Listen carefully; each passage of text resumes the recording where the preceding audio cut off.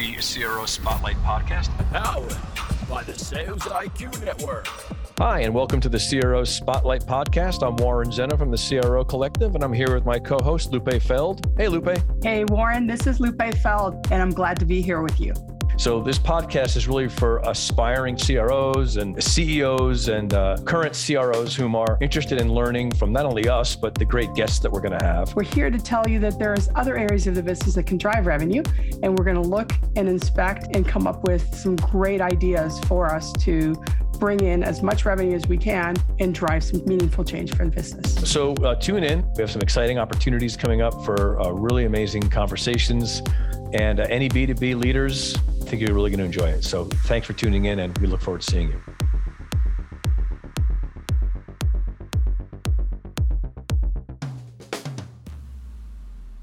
Welcome to the CRO Spotlight podcast. I'm really excited today. Hey, Lupe, how you doing today? Good. Excited to have Monique on. Yeah, same. So let's introduce our guest. I'm really excited to have Monique Pintarelli. She's the Chief Revenue Officer at Teads. Teads is actually a former vendor of mine. So when I was working at Havas, I worked with Teads, and they're an amazing company. And she's tasked with overseeing the operations of the entire U.S. team, including sales, a creative strategy, and customer experience insights, as well as marketing. Since joining the business in October 2018, Monique's achievements have been wide-ranging. And over the last 3 years, she rebuilt and scaled Teads' entire West Coast operation. And she led her team to the fastest revenue growth across the company globally.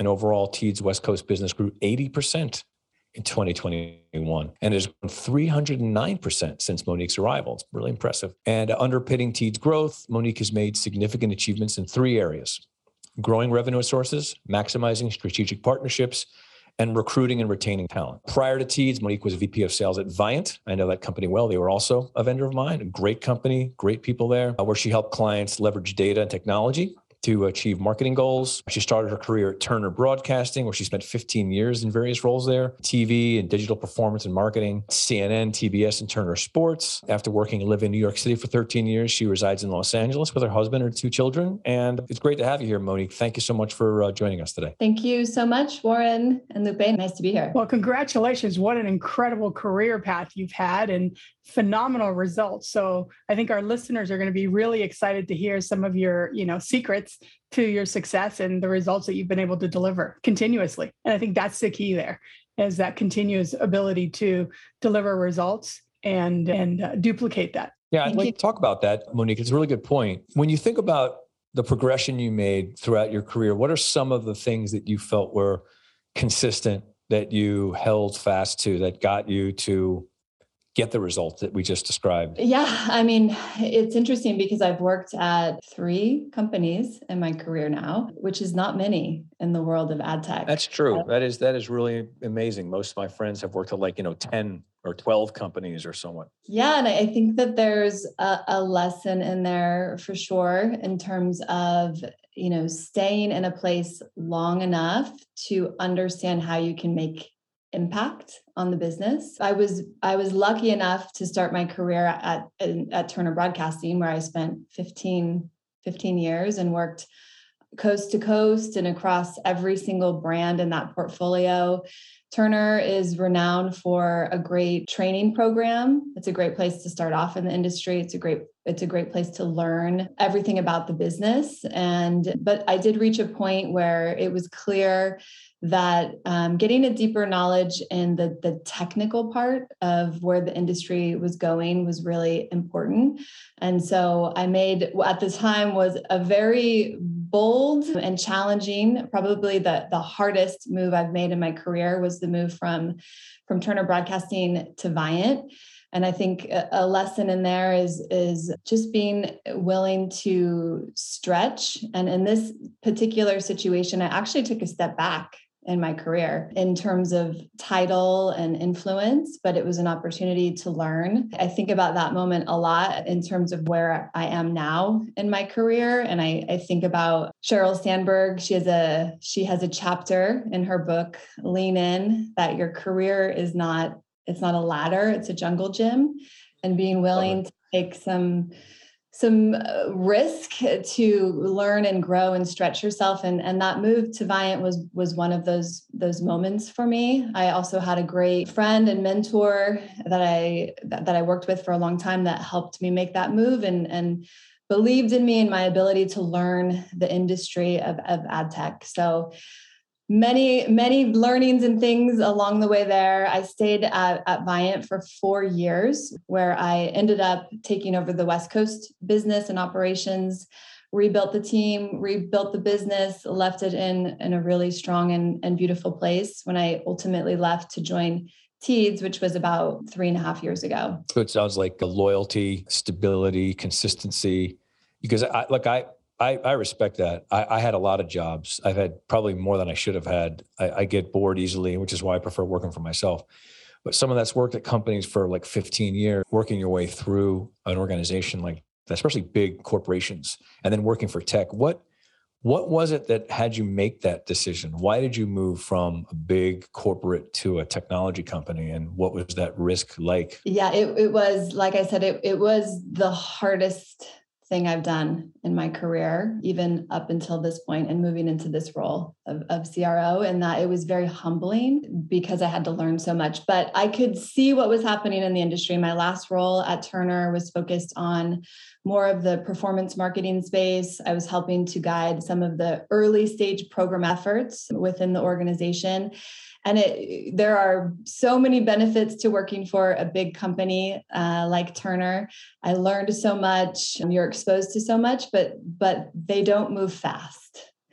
And to put it lightly. So I was really excited about the opportunity to work for a smaller, more nimble organization where I could feel like I was really making a lot of direct impact on where we were going and how we could get there.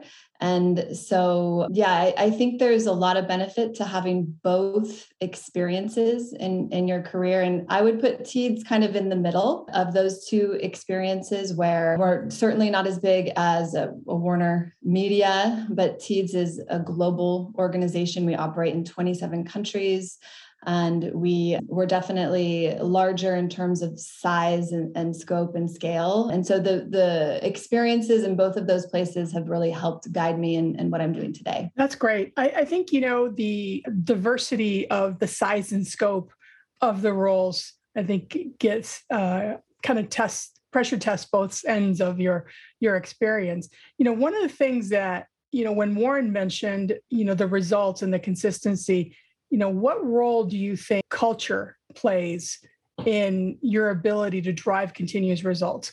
As we're kind of in the, the current stage of kind of our work and economic environment, things are tough right now. People are struggling to retain talent. And so you're kind of rebooting and restarting all the time. And so I think one of the valuable things that kind of I've heard through your longevity was not just the ability for you to stay, but to have the consistency to build and have engagement and culture through your team. So I would love to hear a little bit about that. Yes, I believe that culture and a people first culture is everything. It's at the cornerstone of everything. It's what I think about when I wake up and what I think about when I'm going to bed at night, which is to make sure that we are recruiting and retaining top talent across the organization. It's one of those things that everybody wants to do, but it's hard to do. And I think, first of all, strong talent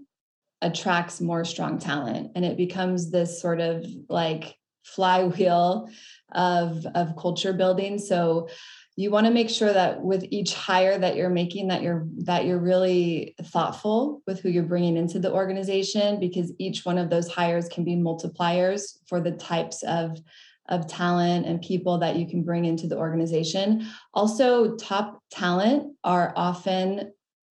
they have high expectations. When you're bringing in really talented, strong, diverse people, you have to be willing to sort of leave your ego at the door, be challenged, know that you're not always going to be the smartest person in the room, but that, your job is to bring out the strengths of everyone around you. And I'm constantly thinking about how to make the sum greater than the parts. And I think about my role a lot as kind of like a conductor in an orchestra where I have all these like amazingly talented musicians all around me, and most of them better at things than I am. But my job is to make sure that they're working together in harmony and we're creating some magic together across the business. So yes, I mean, culture, it truly is at the cornerstone of everything that we do. Well, Love that's that great. analogy so much. Yeah, exactly. Orchestra. Like, I kind of think about that a lot, and I agree, which kind of brings me to a question, which is the CRO role and that you're in right now. I'm curious what your two things. One is what your general view of the CRO role is and how the role is being implemented at the company that you're at right now. And like, what's the sort of, I guess, operational, functional, organizational way in which the CRO role is being, utilized in your organization in comparative to like maybe even your own perception of what the role is. I'd be curious to hear about that. Yeah. So Chief Revenue Officer, I'm obviously in charge of all things related to revenue generation. It is the CRO role in and of itself is a new one for the company, which is an opportunity for me to sort of make it as I see fit to find the success that I'm charged with finding. But I am obviously in charge of all things top line revenue focused, but also am always working toward managing just overall EBITDA and profitability for the organization as well. One of the things that I think is really helping in my overall job and responsibilities and scope of work is that I do have oversight over a lot of the core functions of the business. And so that's everything from sales to strategy to our customer experience team to marketing to the way we're approaching research and insights. And so my responsibility is to make sure that we have all of these people, all of these processes, all of these functions working together in harmony to achieve all of the revenue and financial goals of the organization. As I think about someone that might be thinking about or in the process of interviewing for a chief revenue officer role, you obviously have the perfect scenario. You have oversight of all of the different components and pieces.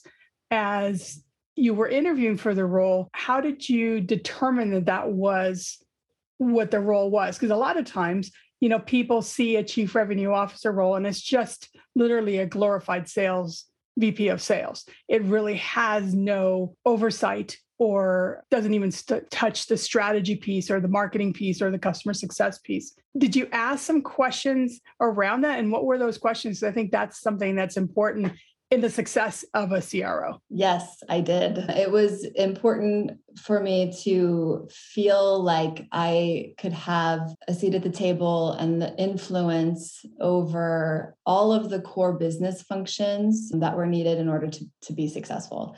And the worst thing you can have within an organization is silos that have different goals at the end of the day. And so one of the first things that I did in this role is to sort of identify where the log jams were across the organization. And prior to having a CRO role in place, we were operating very much as a business on a regional level. And there was a lot of value to that in some ways. So we had a strong East Coast team, Midwest team, and West Coast team. And I think the focus on strengthening the regional approach helped get our business to a certain level. But in order to take the business to the next level, we had to create a structure and processes where we're learning and from each other, we're sharing best practices, and we're figuring out how to scale up and level up the business in the right way. And that requires free flowing of information and collaboration. I assigned some some new people into the organization, promoted people into different roles that had more national scope in what their focus was, which was helpful. Now, none of this is possible if you don't have a really great partner in your CEO. And I was going to ask you that question. That's exactly what I wanted to hear about. So thank you for saying so. Yes, critical. And so my boss is the global co-CEO of Teeds. So his responsibility is across the Americas, as well as heading up a lot of what we're doing from a tech and product standpoint as well. And he's a great partner and was a great partner from day one in terms of scoping out what this role would be and helping me ensure that we're setting things up for success from day one. So definitely an important part in the puzzle. So that's interesting. So it sounds to me like your CEO had a really clear and I'd say aligned understanding of the role as you did when you came on board. Was there any disagreement in terms of the role, or were you completely aligned and there was very little disagreement?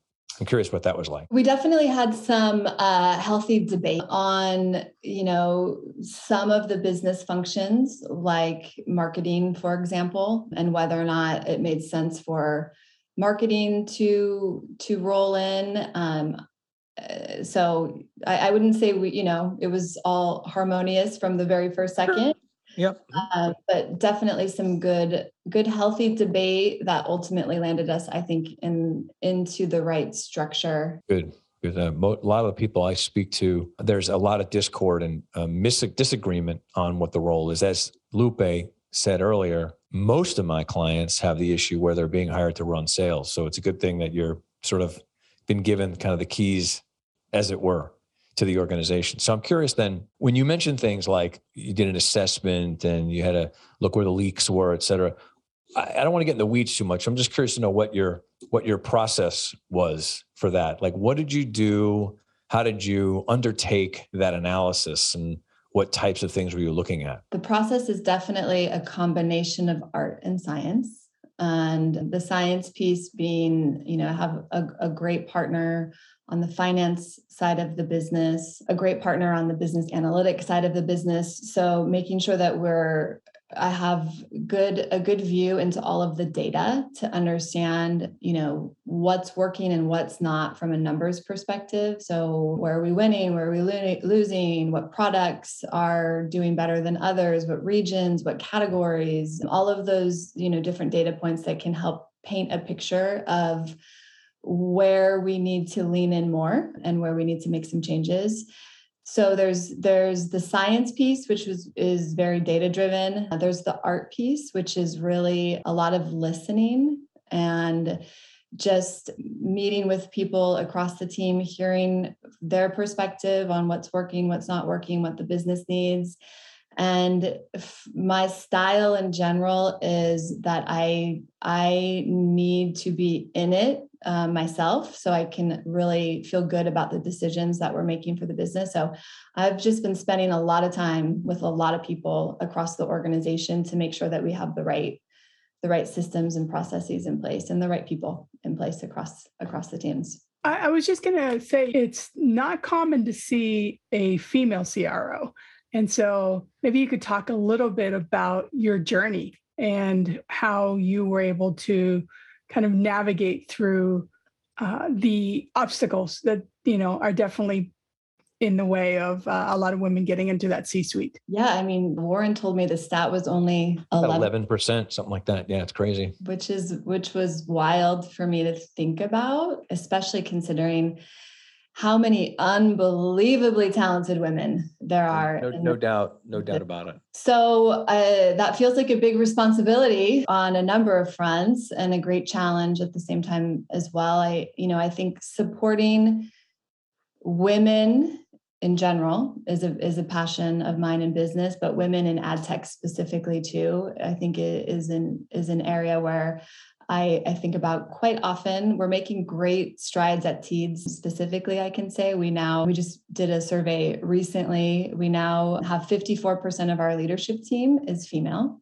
And that's director and above across our US business, which is really exciting. But to get to this place, Lupe, it's a good question. I think it's a combination of a lot of hard work, a lot of sacrifice, for sure, a lot of willingness to do jobs that maybe other people didn't want to do and take some risks along the way in that process. So a few examples of that for myself specifically, getting promoted to VP at an organization like Turner is hard.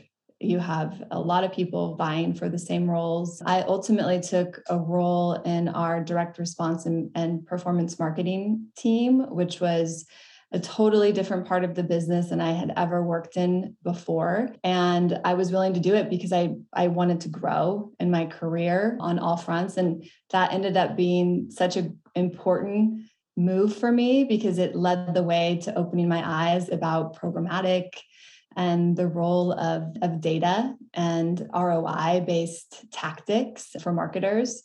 And previous to that, I was really focused on branding overall. And then the next move was just the willingness to take that job at Viant, which again was kind of a step back in terms of title. I think you want to have good mentorship and sponsorship along the way. You want to have strong, female partnership and mentorship. So I can tell you one of the core ways that I've continued to grow in my career is to surround myself with a lot of really talented, strong women, because it's inspiring for me, and we inspire each other and we challenge each other. We started a women's organization in LA. We call it Media Moms. And it's all women who are moms that have big leadership type roles in the organization or in the industry. And we've helped each other a lot. We've helped each other get promoted. We've hired each other. We've supported each other through challenging times. But that circle of networking and support has also been really critical in my career. So a lot of hard work, sacrifice, willingness to do jobs that other people don't want to do. Obviously, in addition to that, you have to show results. So, and that comes from, all of the things I said before in terms of hiring the right people and putting in the work and having the right strategies. But when you show results, that also helps a lot too. Doesn't hurt. That's for sure. Does not hurt. No. So curious, this organization, I mean, how formal is it? Is it just a kind of a loose collection, or is there actually is there like a website? Is there a way other women can know about it? Is it a closed thing? I mean, it sounds really like it could be a great resource for women in the California area to get involved. It's pretty informal at this point. We've talked a lot about potentially formalizing it in the future, but for now it's been just kind of, it's almost like, you hear leaders talk about creating their board of directors. Yeah. Right. It's kind of like that. We serve as that for each other. And in terms of industry advice, career advice, we support each other through business as well, figuring out ways that we can support each other's business and the things that we do. So yeah, it's pretty informal, not something I could, Understood. tell you about, but it's more about encouraging, I think, women that are listening to create your own board of directors, your own sort of support system where you surround yourself with powerful, strong, successful women. And just by doing that alone, I think it helps propel your career forward. That's a good idea. I think it's a great idea to create local communities like that. I'm curious about something. If you were talking, let's say there's aspiring CROs listening to this right now, women in particular who are in sales leadership roles or in roles similar to the ones you've had before you became a CRO that are considering being part of that, turning it into like 15% or making it 20%, right? What are some things that you might say to them or offer them in terms of maybe ideas or guidance that would help them navigate that decision? So in things that they could focus on to help them. It could be either in professional development, could be things they should be thinking about, should be things that you've learned along the way, a general overview of how would a aspiring CRO right now approach making that leap from likely a sales leadership role like you had into a CRO role? So I think one of my biggest pieces of advice would be to understand the financials of how your company is working as much as possible. So looking at the macro level elements of the business and get to know your CFO maybe and understand how they're measuring success for the business. And the deeper you can get into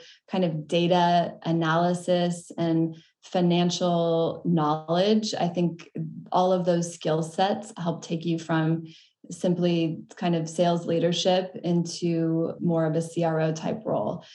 Also, just C-suite communication skills in general is a good one. So understanding how to communicate your point of view concisely in a way that is heard from the C-suite, who are typically moving really fast. So you want to be able to help demonstrate that you have the ability to understand what's going on, synthesize it quickly, and develop actionable plans quickly for them.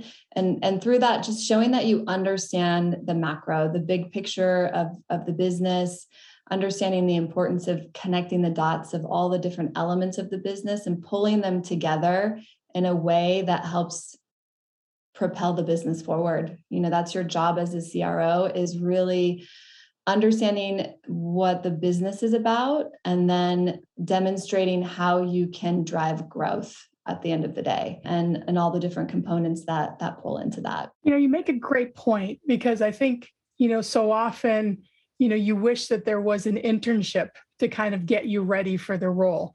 But if you are aspiring to be a CRO, you have to show up ready. And a lot of the times it includes areas of the business that may not be natural or you've had exposure to. And so unless you prepare yourself, you're really going to put yourself at a deficit to show up and demonstrate that you are the candidate of choice. So I think that's great advice. Yeah, you always hear you need to do the job that you want to have, not just the job that you have right now. So there's a lot of opportunities, I think, throughout your career where you have the opportunity to do that, and raise your hand for stretch assignments. Be curious about what's going on with the business beyond just your current scope. And through that process, you learn, and you also connect with different people across the organization. And making a decision to hire a CRO, create a CRO role, and ultimately the decision on who will be that person is typically a decision made by many stakeholders within the organization. And that's a learning that I came to on the other side of this, is all of the people that had input into the decision for me to take on this role. So I'm really proud of the work I've done across the organization in terms of collaborating across offices around the world, across functions. And you learn, you grow, you connect, and it ultimately can help move your career forward too at the same time. Yeah, that's a great point. I think, as you look at the different areas of the business, I think everybody wants to feel like the CRO moving into the position will, one, have an understanding of the role, and two, be a sponsor of their function. And so those relationships and that knowledge is key. So yeah, some great advice. Thank you, Monique. That's really good. I think we'll close it up with another follow-up question is, so speaking to CEOs who are thinking about hiring a chief revenue officer for their company, right? They're in the process of establishing, maybe they're at a point where they feel the company's reached a certain level of, complexity or whatever the case may be, or maybe not. And they're thinking about bringing on their first ever chief revenue officer. What are some things that you think a CEO would benefit from your experience in thinking about bringing one on and making that CRO succeed? Well, I think the benefit is that you have someone who is focused every day, all day, on driving revenue and financial success across the organization. So I would imagine that is something that most CEOs would find a lot of value in and of itself. So that is definitely my North Star in everything that I'm doing. And the only way that it works is with true partnership with the CEO. And, I shared some of my thoughts around that already, but working together to scope out the role properly, to make sure that you have influence across all of the key functions within the organization so that you can be set up for success from day one. Great. Well, great. You have another question, Lupe? Yeah, I was just going to say, one of the things that I heard you say initially was that you had some healthy debate. And I think, I kind of want to double click on that a little bit, because during an interview, sometimes people are on their best behavior. They want to answer the question. They want to come across as, the ideal candidate. And they don't necessarily want to seem difficult. But I think it's a missed opportunity if you don't pressure test the flexibility, the openness of thinking of the CEO. And I think you did that well from what you described. And so how did you manage that process? I guess it would be maintaining it healthy and not tipping it over into combative or not keeping it too passive and not asking the questions. Yeah. Well, one of the values of our organization is we operate with openness. So that's helpful because I have a boss, the CEO, who it's a normal part of the way that we function as a leadership team in a business to have some healthy debate. And I think that that's where you create the right type of culture to actually win and succeed. But when you're in the process of interviewing or scoping out the role, if you're not asking those kind of provocative questions and challenging on some of those things from the very beginning, you're missing an opportunity.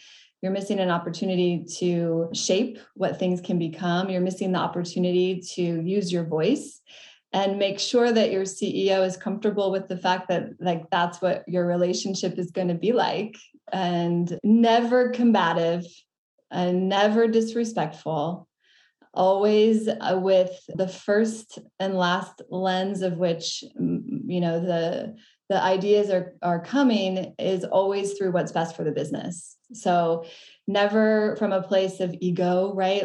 It's not a power play. It's what is best for the business and the healthy functioning of the business that's going to help us achieve what we collectively want to achieve, which is success and growth for the business. That's great. I'm sure, as our listeners are thinking through this, or if they're going through the process, I see kind of a win-win opportunity, because one, you get to understand the job and what you'll have the flexibility to do, but also, the CEO and the candidate get to validate that the job listed is the job that you both want and the candidate that you do want. So I think that's great. So thank you for that. Yes. Yep. Great. Well, that does it. I think we've covered everything here, and this has been really amazing. You've really some great insights here. So thank you very much for being with us today, Monique. Great. Well, it was a lot of fun. Thank you guys for having me, and it was an opportunity for me to think. I'm fairly new